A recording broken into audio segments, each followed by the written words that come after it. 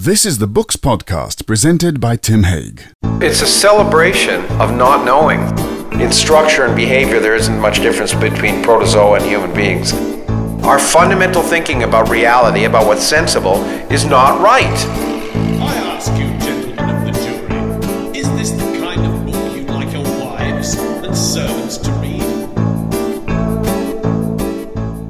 We're a little bit thrilled to have on the Books Podcast Professor Lawrence Krauss, an actual world-famous theoretical physicist. Professor Krauss, thank you very much for joining us. It's a pleasure to be with you, really, truly. Your previous books have included, A Universe from Nothing, of which I understood more than I might have expected to. Also, the physics of Star Trek. You reference Star Trek quite a lot in this book, too. Yeah, well, I think it's nice to try and, if you're trying to communicate with people, it's nice to communicate using things that people are familiar with, and Star Trek is certainly one. I like to connect science and culture, and that was probably my first book that really made that connection strong, and it worked, so why not keep using it? Absolutely. Our present book is called The Known Unknowns, which is to say, let me quote you. Focusing on the edge of knowledge, you write, provides an opportunity to explain how far we've come. So, really, what is the prospect of this book? Is it where we've got to, or is it where we're going? What should we take from it? Well, it's both, and it's a celebration of not knowing. I mean, I'm not celebrating ignorance. As I say at the very beginning of the book, I don't know are the three most important words in science, but they should also be, in my opinion, the three most important words in society. We'd overcome a lot of problems, including much of the current culture wars, if people just realize that we have a lot to learn from each other and from the universe. Not knowing is an invitation to explore. So, of course, the book is about what we know we don't know about the universe, and that may seem paradoxical, but that's what drives science. The realization of how much yet there is to learn. And it's an opportunity for me, obviously, to use the fundamental questions that people have about the universe as a way to explain how far we've come. But what is interesting, and maybe I hadn't appreciated till I wrote the book, is how the questions that drive science at the forefront today are the very questions that everyone asks about the universe themselves, whether a scientist or not. Are we alone in the universe? What happened before the Big Bang? How did life originate? And all these so fundamental questions. When I see green, is it the same green as you see? So it's kind of interesting that as science progresses, and it's made huge leaps over the last 400 years, nevertheless, the driving questions at the forefront are the ones that everyone has asked themselves. And once again, to return to what you asked at the beginning, to try and relate science to the things that people are comfortable with is incredibly important to me, because science is or should be a vital part of our culture. That's the reason I do what I do. Quite a lot of what you deal with is fairly counterintuitive as well, though. Well, yeah, which is great, because also, one of the big problems in academia and other places now is people wanting to feel comfortable and safe. And the whole purpose, I used to say the purpose of education is to make us feel uncomfortable. Because if we're not uncomfortable, then we're not pushing our own limits.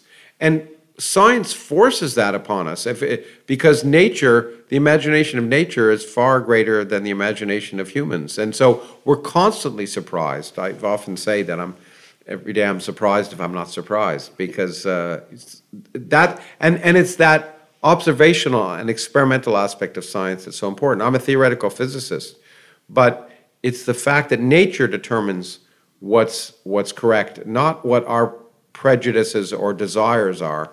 And that's the wonderful thing about science. Well, it forces that upon us. You're not that worried about people being comfortable. As another quote is, the universe does not exist to make physicists happy. And that's a theme that you go back to in pretty much every chapter, that, just because something looks pleasing to us or is intellectually satisfying doesn't mean that it's true. Yeah, absolutely. And again, I think most people should realize that the world doesn't exist to make us happy, whether we're physicists or not.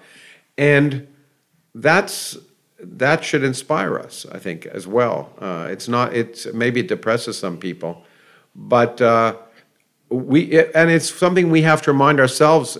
Scientists, I'll let you in on a secret. Scientists are human beings, and that means they're subject to all of the whims and frailties of humans. And so we are inevitably driven by things that we want to be true, prejudices, etc. And it's the process of science that forces us to confront our own misconceptions. And isn't it lovely? If being wrong is something that's exciting for scientists. It's not something to be embarrassed about because it means you've learned something. All that said, of course, this is an optimistic book. I mean, the layman might imagine that some of the questions you're asking are not simply unknown, but unknowable. You know, things like, you mentioned what happened at the instant of existence. I don't like the word creation for obvious reasons. Yeah, or, right. you know, whether there are many or infinite numbers of universes, what consciousness actually is. But while the layman might think that these are unknowable, you tend not to see things that way, do you? Yeah, I don't like the idea. It amazes me when people suggest there's some things that are unknowable. It is true. The human brain, we still don't understand how it works. And there may be fundamental limitations of our understanding based on our structural makeup and the fact we use mathematics to describe the universe. But we haven't encountered any such barriers. Sure, we've encountered local roadblocks, but we've gone around them. And so when people say something's unknowable, it suggests that they know it's unknowable. But how do they know it's unknowable unless they understand it? So when people say we'll never understand love or a certain type of person can never do science, it's these dogmatic statements that are based on no evidence whatsoever. You can't possibly know what we will never know unless you know it. And so we just keep trying. And again, being aware of the things you don't know drives you on. The unknown unknowns are more fascinating, but it would be a much shorter book.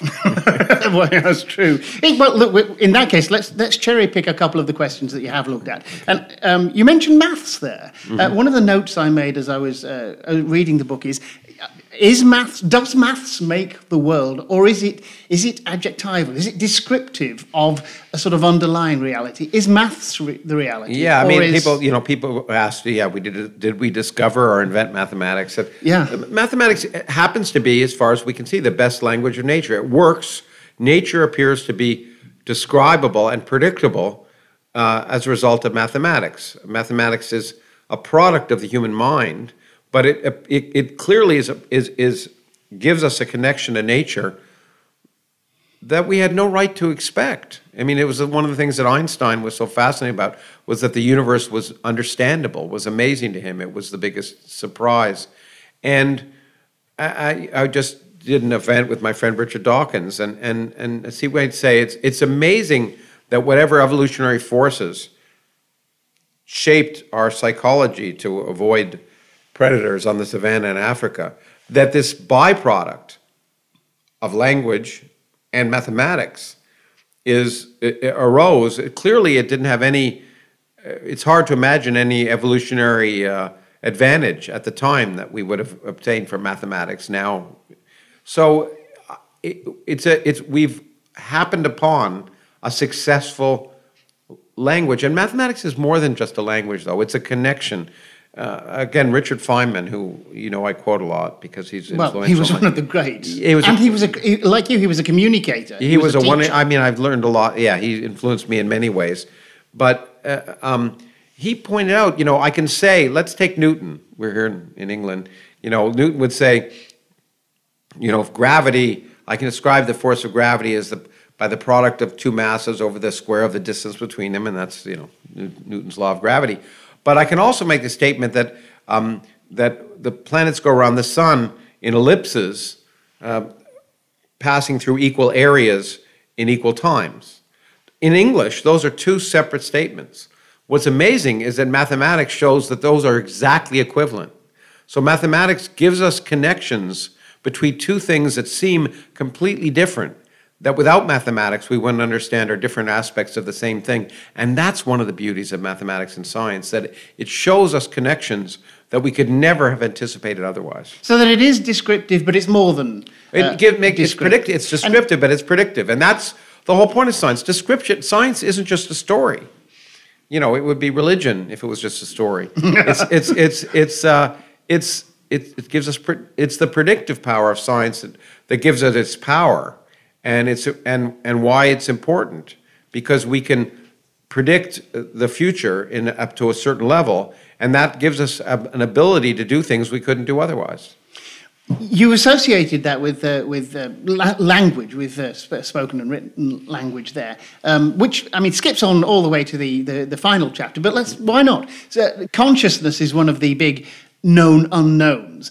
And again, people will often think that it's something that we'll never fathom properly. Obviously, you have this optimism, which I rather like. What I did like very much in the book was your sort of evolutionary story of how consciousness might have been an evolutionary advantage, and why that as it were, emergent phenomenon might have come about. Well, I mean, again, it's not unique to me. I think I learned it by reading and talking to people who study this for a living. But consciousness it's the last of the 5 sections of my book. It's the last for many reasons, because I think it's the most difficult problem. And I often tell people I'm a physicist because it's easy. And it might be the hardest problem. I found it the easiest part of the book. Yeah, no, it's true. It's the most. It's that wonderful irony, because it's the most intuitive. We all are aware of our own consciousness. So in a way, there's an arc. I begin with time, which is again a personal thing, and then we move around and we come back to consciousness, which is, you couldn't be more personal. We have our own consciousness. But the amazing thing about that is we have our own consciousness, and we have no idea. We have this faith that that other people's consciousness are the same thing, but how do I know? And it's that inability to go into the mind of others, except by our conversation and observing behavior, which provides, from a scientific perspective, a fundamental limitation to really understand, what consciousness is. So how could you approach it? Well, the evolutionary approach is a reasonable one, because if we're interested in what makes us human, and I think most of us would say that what makes us human is our consciousness, whatever that is. And again, it's hard to find, but that's what determines our humanity. Then let's look at how we humans differ from other animals, and try and decide what it is about our biology that makes us unique, and maybe that'll give us some insight into that thing we call consciousness. Other life forms respond to stimuli. Yeah. And the question is what we do different in kind or magnitude? Yeah, and I love Bertrand Russell once said that basically there's not much, I think I quoted, I don't have the exact quote here, fundamentally in structure and behavior there isn't much difference between protozoa and human beings. And what he's talking about is that in behavior you can see single-celled animals and even protozoa, and to some extent even more basic life forms, exhibit behavior that you might attribute to consciousness, avoiding danger, avoiding harmful situations, and even possessing some examples of memory in the sense of knowing where to avoid. Yeah, finding a hostile environment. And they don't even have neurons, so we know they're not conscious. But so we have to beware, and this is the thing about science, is making presumptions that aren't justified. You have to constantly check to see if you're doing that. We tend to observe behavior and presume consciousness. There's a danger of going down the behaviorist route there. Well, absolutely. I hope is unfashionable these days. Well, it used to be fashionable, but it's more than just pure behaviorism.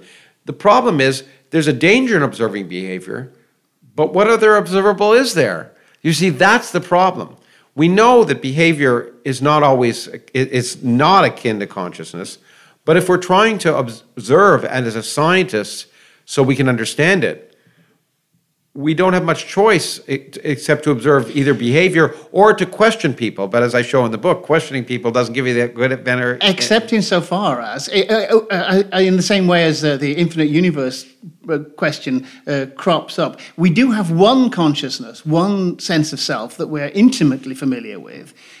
So, I mean, yes, you have the problem of inferring other minds, but it's not simply a question. It's only a question of observing behavior for other selves, isn't it? Yeah, but what I show in the book is we're not even aware of our own consciousness. The split brain experiment, which I love describing in the book of Michael Gazzaniga and others, shows that when even you think you understand what it is you're experiencing, that can be an illusion. But first of all, it's not operationally very significant for me to say that. It may be an illusion, but if I kick you in the shins or you're jilted by a lover or something yourself, it's really important. But more importantly, the question is, how does that illusion arise? That's what we want to understand as scientists. The same as at the beginning of my book, some people say time is an illusion. How does a sense of time? So saying it's an illusion doesn't add much. Life is an illusion. As a physicist, I know the classical world I experience is just a mask of an underlying quantum mechanical universe that's far stranger. Well, fine, okay, but how does that classical world result? How does that amazing illusion result?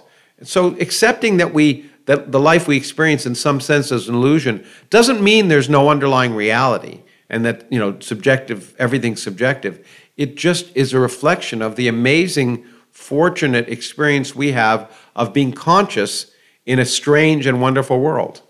You have a reputation for being a bit impatient with philosophers. You say in your book that if philosophers have anything useful to contribute to these kinds of questions, it's because the science is in its infancy. Well, I don't use it as pejorative. Yeah, people claim I give, it's like, philosophy a bad rap. And I think because I've made some jokes, but we all do philosophy. Philosophy is discipline. My friend Anthony Grayling, who I was just with, he would say philosophy is sort of disciplined critical thinking, and I agree with that. And that's the basis of science. But philosophy is a discipline which is really designed to think of good questions. Okay, and the areas where it can contribute to science are the areas where we don't know what the good questions are. So they tend to be most useful in the infancy of science, useful in the beginning of physics.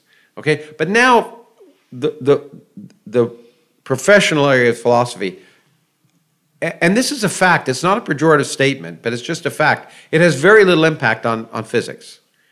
It's not saying the philosophy of science or the philosophy of physics is unimportant, it just doesn't affect what physicists do. Whereas if you go back to the ancient Greeks, it was the same thing. Or even Newton, or Galileo, those philosophical questions were important, but physics has progressed, so the questions we come up with are not determined by philosophers, okay?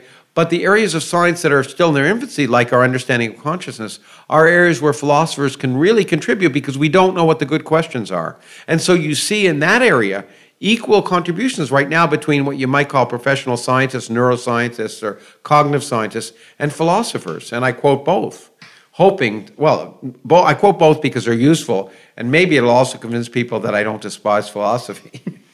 Can I take another dive in? Sure. One of the things that interests me and which really bothers me about your field of knowledge is infinity. It should bother you, by the way. One of the best quotes in the book, which is full of really quotable stuff, is you say infinity is different from just very big.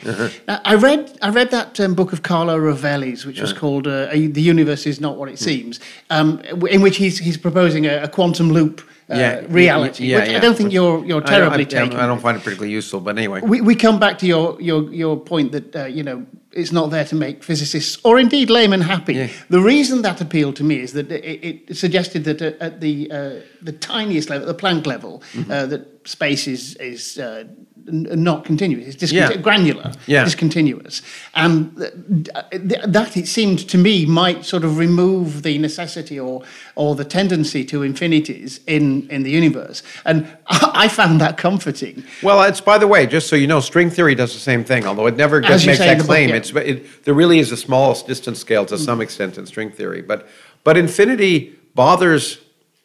It bothers physicists more than mathematicians, but it's. I think I use one of my favorite Woody Allen quotes, which is, "Eternity is a long time, especially near the end." If you want to get a sense of how, not in this book, but in other books. I don't think in this book I quoted Hilbert's Hotel, but yes, you did. Okay, good. Infinity is fundamentally different and it's strange and crazy. And I'm happy to give the Hilbert's Hotel example if you want, but you can, once you do things with infinite quantities that don't make sense with finite quantities. So physicists, in some sense, especially at the forefront of this kind of science, and in the nature of black holes, the beginning of time, Big Bang, are confronting infinities, and they don't seem physical.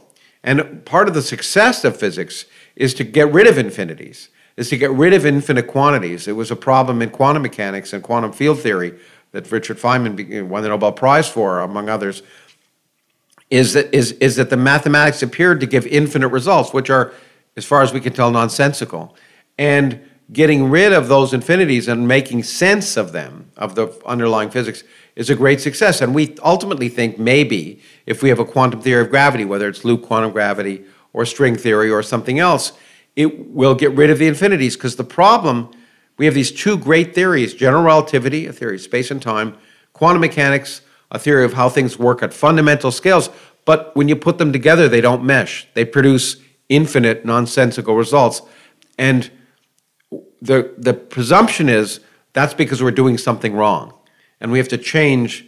Whenever there's a paradox like that, whenever there's a apparent brick wall, it's an invitation, once again, to say maybe we need a new way of thinking.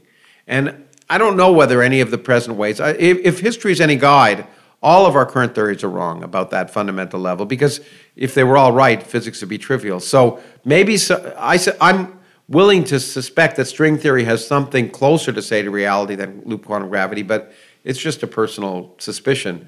But ultimately, it's, if you take general relativity and you take back to the beginning of time, all of space was at a single point and it was infinitely dense, and that just seems, from a physical perspective, implausible at best. And so Although we think the universe isn't supposed to make you exactly, happy. and maybe it was, and some people suspect that maybe what we have to give up is this notion of quantum mechanics, where the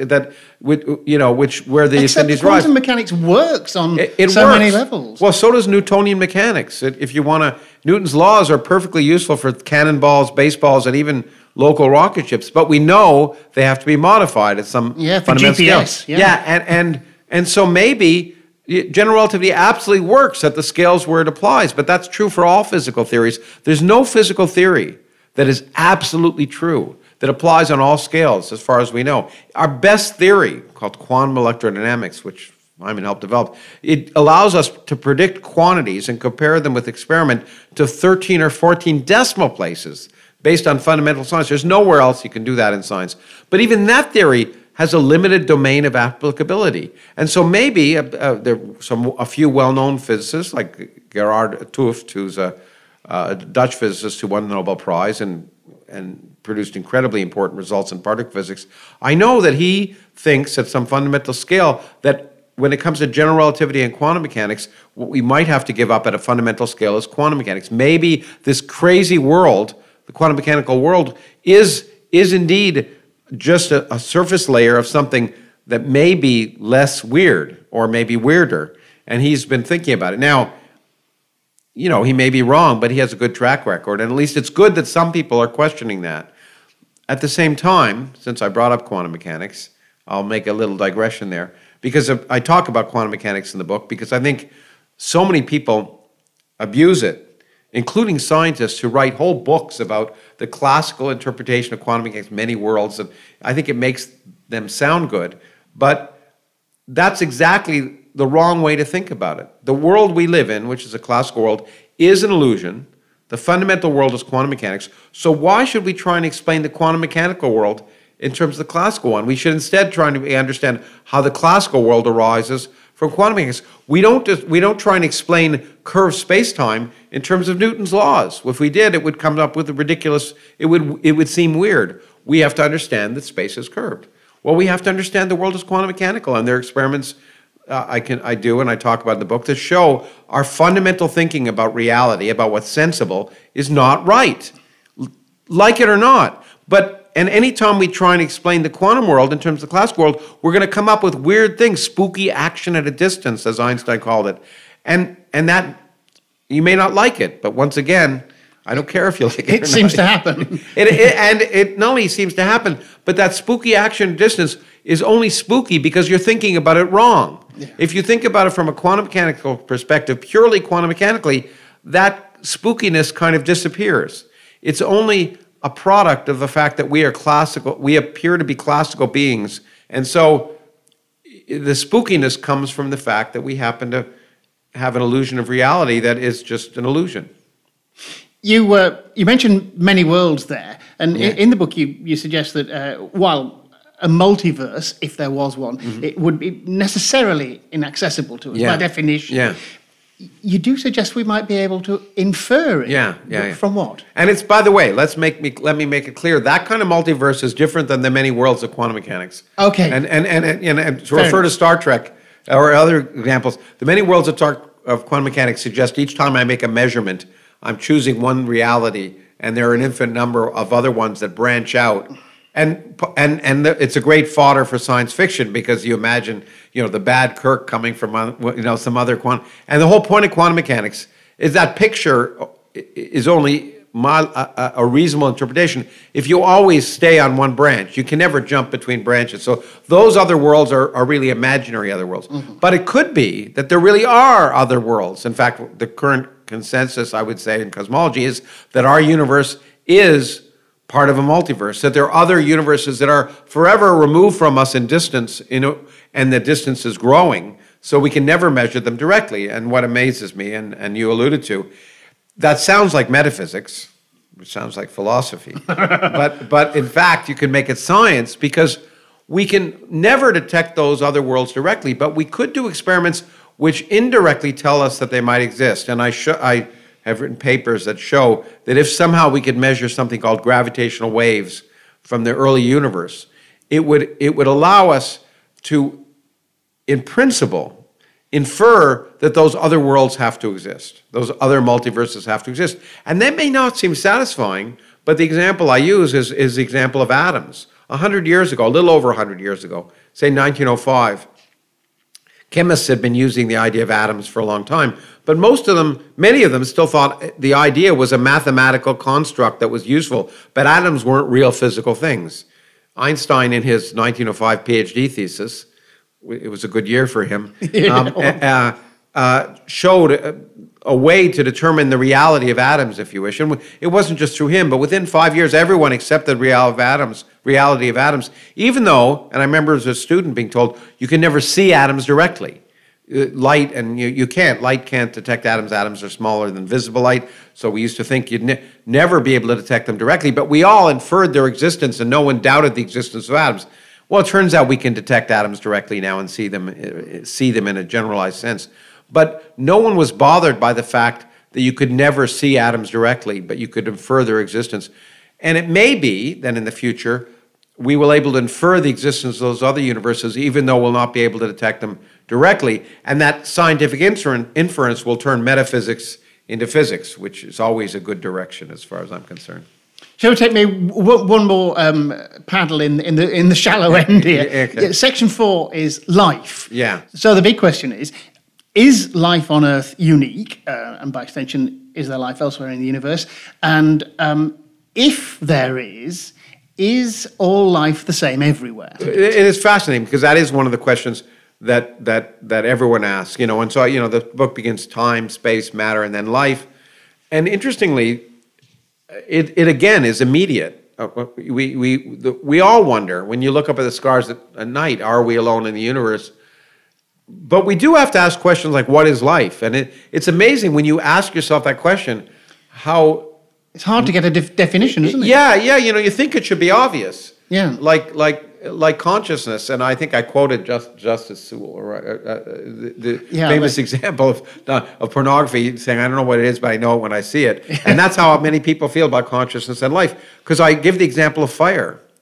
Fire, so if you think of life as something that reproduces, that has a metabolism, that consumes, and so in many ways, fire has all of those things. But I think very few people. But it's not self-regulating. That's the key point. So you have to want to add homeostasis. Yeah, that it's self-regulating, and that's a really important part of life, and that's relevant, by the way, for consciousness, as I talk about in the later chapters.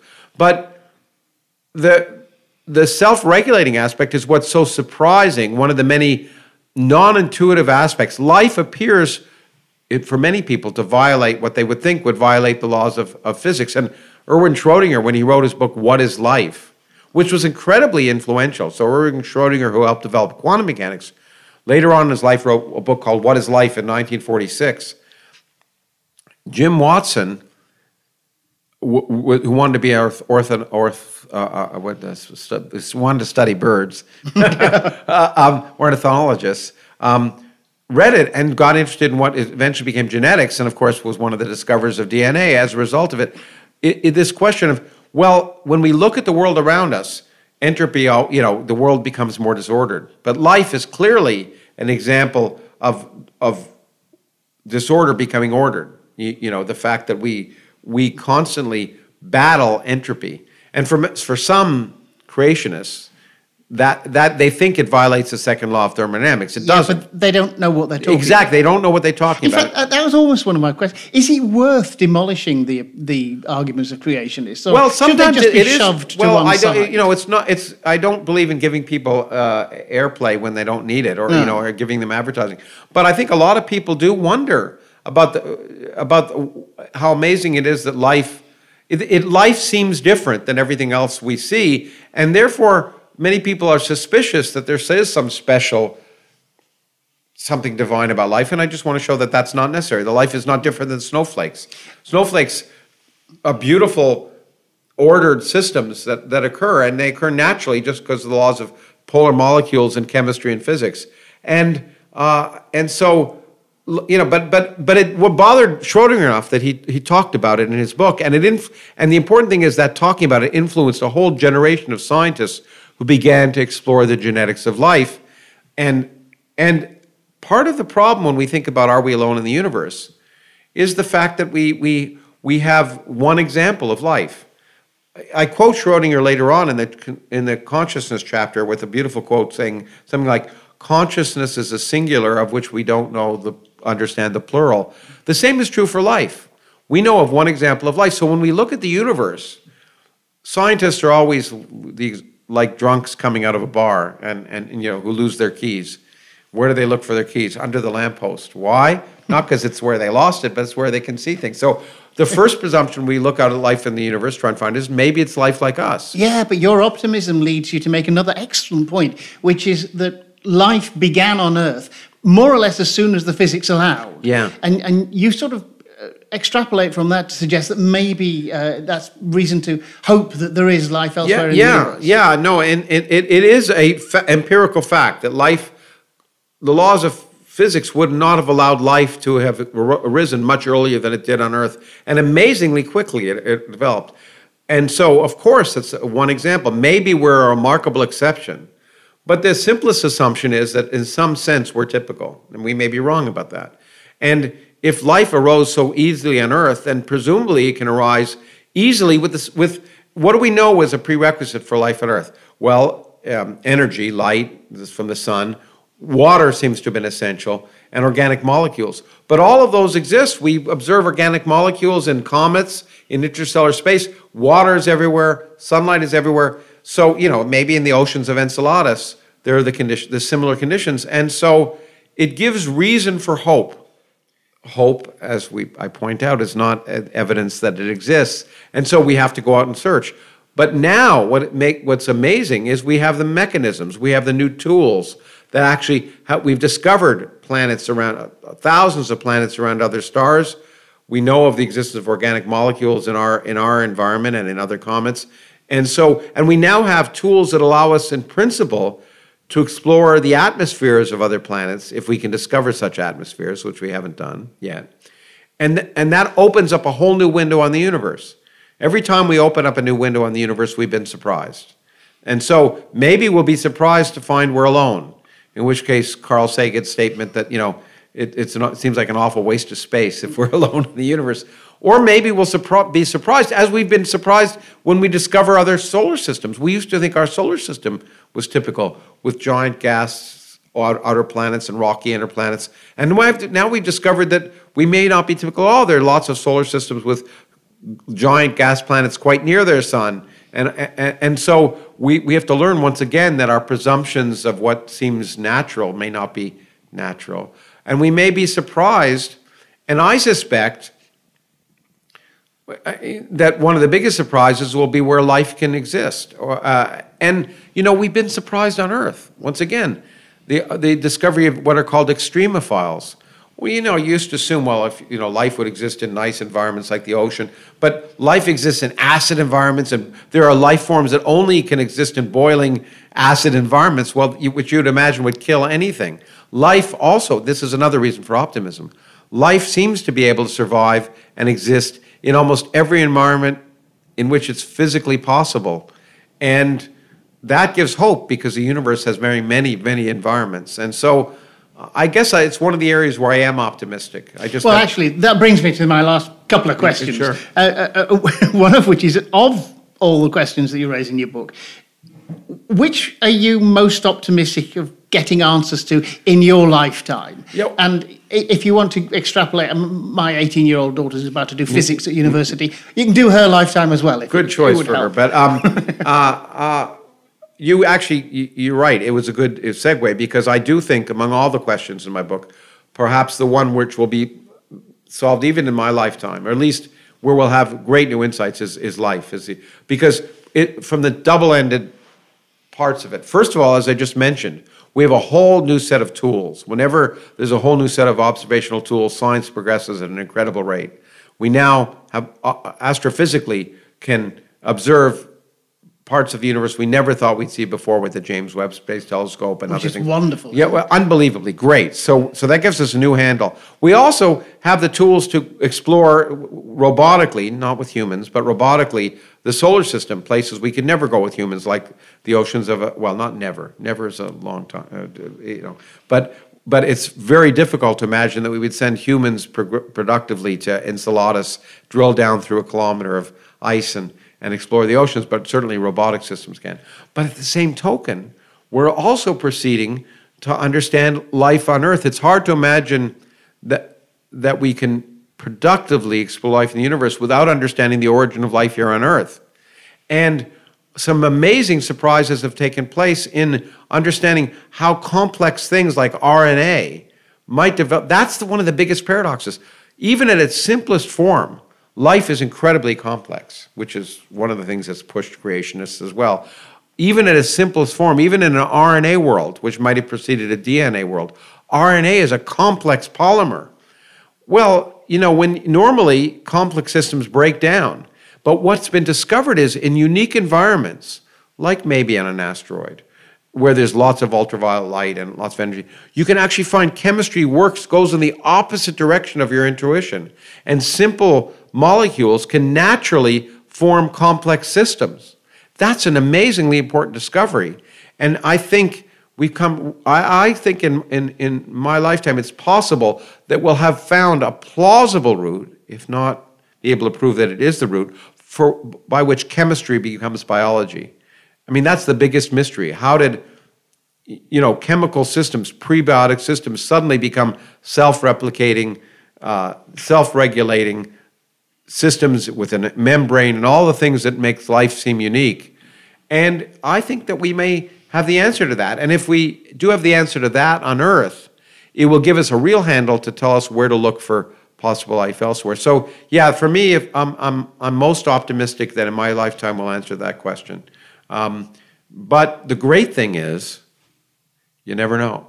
And the deepest mysteries may be just around the corner to answer. And that's why, I wrote my book, I say at the end of my book, that when I was a student, I read a book by Richard Feynman called The Character of Physical Law that a teacher gave me when they saw I was bored with what was going on.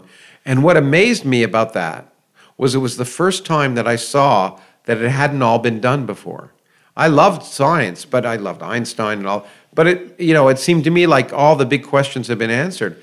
When I suddenly discovered that they hadn't been, that was an invitation to me to become a scientist. And my great hope, although it may not be an expectation, it's a hope, is that some young person will read my book and read about those unknown unknowns and become a scientist and answer some of those questions. This is going to be slightly cheeky of me. What sort of a shelf life do you think your book is going to have? In how many years might physicists say, "Oh, yeah, I got that one"? Well, I said at the beginning, another book that inspired me was, and in fact inspired my publisher here, who was reminding me of it, was The Mysterious Universe by Sir James Jeans, which was a 1930s bestseller, I think. And it's a very quaint book to read now, because what he thought was, mysterious about the universe in 1930, some of the questions aren't even the reasonable questions anymore. My hope is that within a generation, my book seems quaint. It's even more than a hope. It's a full expectation. Science progresses. The questions I point out here may not even seem like the real questions. So the quicker my book becomes, in a sense, outdated, the better. And I don't mind that. In fact, I think it will be a testament to science to see how quickly I can be wrong. And it doesn't bother me at all. Well, it doesn't bother me either, because for the moment, the book is bang up to date. And as you can tell, I enjoyed it enormously. Thank you. So thank you very much. The Known Unknowns by Lawrence Krauss. It's published by Head of Zeus at £20, and I'm going to go and read it again. Thank you very much, and Thank I you hope very I hope it inspires, and if it confuses a little bit or upsets, that's maybe even better. That was Books Podcast, presented by Tim Haig. Books Podcast is a Green Shoot production. You can find out more at www.green-shoot.com, and Tim can be contacted on tim@green-shoot.com.